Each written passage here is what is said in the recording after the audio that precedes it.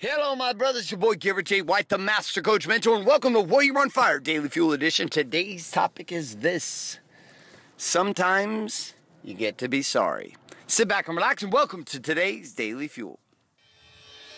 Hi, my name is Bailey White. My dad is Garrett J. White, the Master Coach Mentor.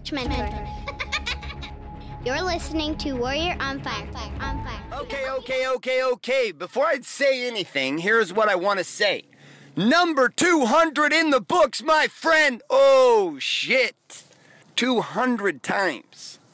If you've been listening to this podcast for any little bit of time, that means that I have spent hours, my friend, hours in your mind, like a splinter in your soul. And hopefully at this point, that's, not been too much of a pain in the ass in the fact that it's actually produced some results. If you're getting some results from this podcast, well, then it's all worth it. Even if it was just for one of you whose lives became more significant, whose lives became more powerful, I can promise you this game will be completely worth it. The time, the energy, and the money that we spend to broadcast out the Daily Fuel podcast. So that being said, there's my little pat myself on the back. Now that my little stroke session's over, let's move forward. All right, podcast topic of the day, my friends, is this. Sometimes you get to be sorry. So two scenarios. My wife's in London. It's been the theme of the Daily Fuel this week, right? So this is now rested upon me, the sole responsibility of the children, school, transport, play practice, ballet, blah, blah, all the stuff. And on top of this, my business, plus my wife's gone, so I get to manage our business together too. All her employees, all my employees, all of that across the board, all of our clients, our new marketing agendas, everything else we've got going on. I got 2 commercial properties happening right now, all in escrow, all happening, all going down. Just build-outs happening, gyms being built in my house. There's a lot of shit. Now, you add all that stuff up, and it's not one particular thing that causes the stress, but what does cause the stress is the accumulation of all of these small little things. So this morning on the way to school, my daughter spills her drink on her crotch. Now, she's 8 years old, she's a girl, and so she's self-conscious about all the things that could be happening to her at school if she walks in her shorts and it looks like she peed her pants. Now, my instant response is, oh my gosh, we do not have time for this. I turn around and get angry at her. I'm like, Bailey, this is the 3rd day in a row you have spilled on yourself in the back seat of the car at some point when we are heading somewhere, which is true. Except for the fact that it was only 2 out of the last 3 days, and she was quick to correct me on that. No, Dad, it wasn't 3 times. I was actually only 2 times, which is true. She spilled an entire Capri Sun on herself when we were heading to Kumon to her tutor, and she spilled an entire drink from Starbucks on her lap, not hot, cold one, on her lap this morning on the drive to school. Now, the dress situation she was in heading to Kumon, not as bad. Kumon's a math study place for kids. On top of this, though, the drink this morning was spilled on her PE shorts. PE shorts are dark blue, and when you spill it on her crotch, guess what? It looks like she peed her pants clear from the front of her vagina over to her butt. I get it.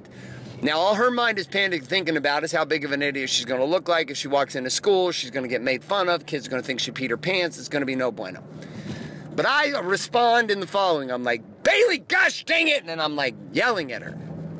Now, we get to school, I take the young one into class, and then I go over to the office, I go talk to the PE teacher, we get some new PE clothes, we get her done up, she gets done up right, she heads into school, everything's good, everybody's happy, no problem. We're off to the races. Life is good again. But I'm sitting here as I'm getting her her backpack on after she changed into her new PE clothes, and I'm talking to her, and I'm just like, I'm sorry. She's like, I know, Dad, you're just stressed out, and so you yelled, and I was like, I know. It's not like about that. Was like, that's like embarrassing to you to go into school like that. I could have been more sympathetic to that. I'm sorry. Daddy loves you. I don't want you to ever feel like I don't love you and that I think you're an idiot or bad, etc. She's like, I know, Dad. And it was so many times where it was really, really hard for me to say I'm sorry for stuff.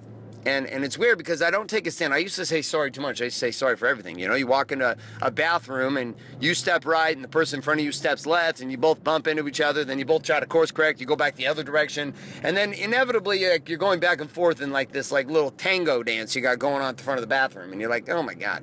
And inevitably I would say things like, oh, I'm sorry. Was I really sorry for that? Nah, we both were fucking it up. So what's there to be sorry about? But there are situations where I'm sorry goes a long way. And this is one of those situations with my daughter. Like, I'm sorry goes a long way. Like, she needs some serious love and affection and attention and consideration and understanding from her father. Period. Like, it's unexcusable to not to deliver that.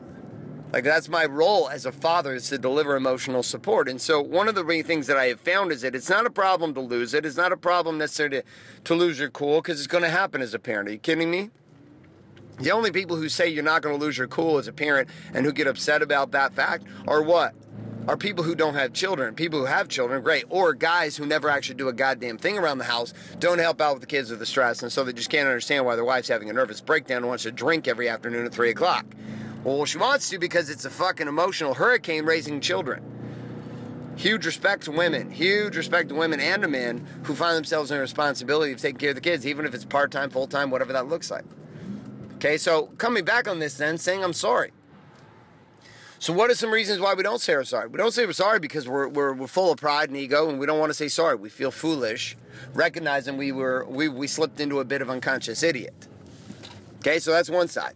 The other side of this is that we find ourselves also in a place in which saying sorry is going to expose us. We're not just going to feel like an idiot, but it's going to expose us. And it might cost us getting something we want, we think. Not recognizing that by not saying sorry, we actually cause ourselves more grief than we could possibly imagine. And it's not that we have to say sorry all the time for things, because people will get into this behavior and this pattern when they start saying sorry for everything all the time. And you're like, dude, you need to calm down. Like, this constant I'm sorry has now become like this impersonal, not real kind of sorry. It's kind of bullshit. So how do you build that into yourself? How do you build into you a life that allows you to feel this kind of empathy and to be sorry, yet at the same time to be connected? It's very simple. Feel into the situation, each relationship, each situation you're in, and just ask yourself: Do I need to demonstrate some empathy here, some compassion? Do I need to say sorry? Did I fuck it up? And if I did, be accountable for it. Don't be sorry for who you are. Be sorry for what you did. There's a difference. Being sorry for who you are then excuses away the valuable power of who you are as a person. Being sorry for what happened is a totally different conversation. So what do you choose? How do you play? Where do you choose to go? And how do you choose to live and operate in your world? Well, that's the question I'm going to leave with you for today's Daily Fuel, which is this. Who in your life right now, what relationship, do you really get to show up and say sorry, and you've not been saying sorry, and you've been fucking it up?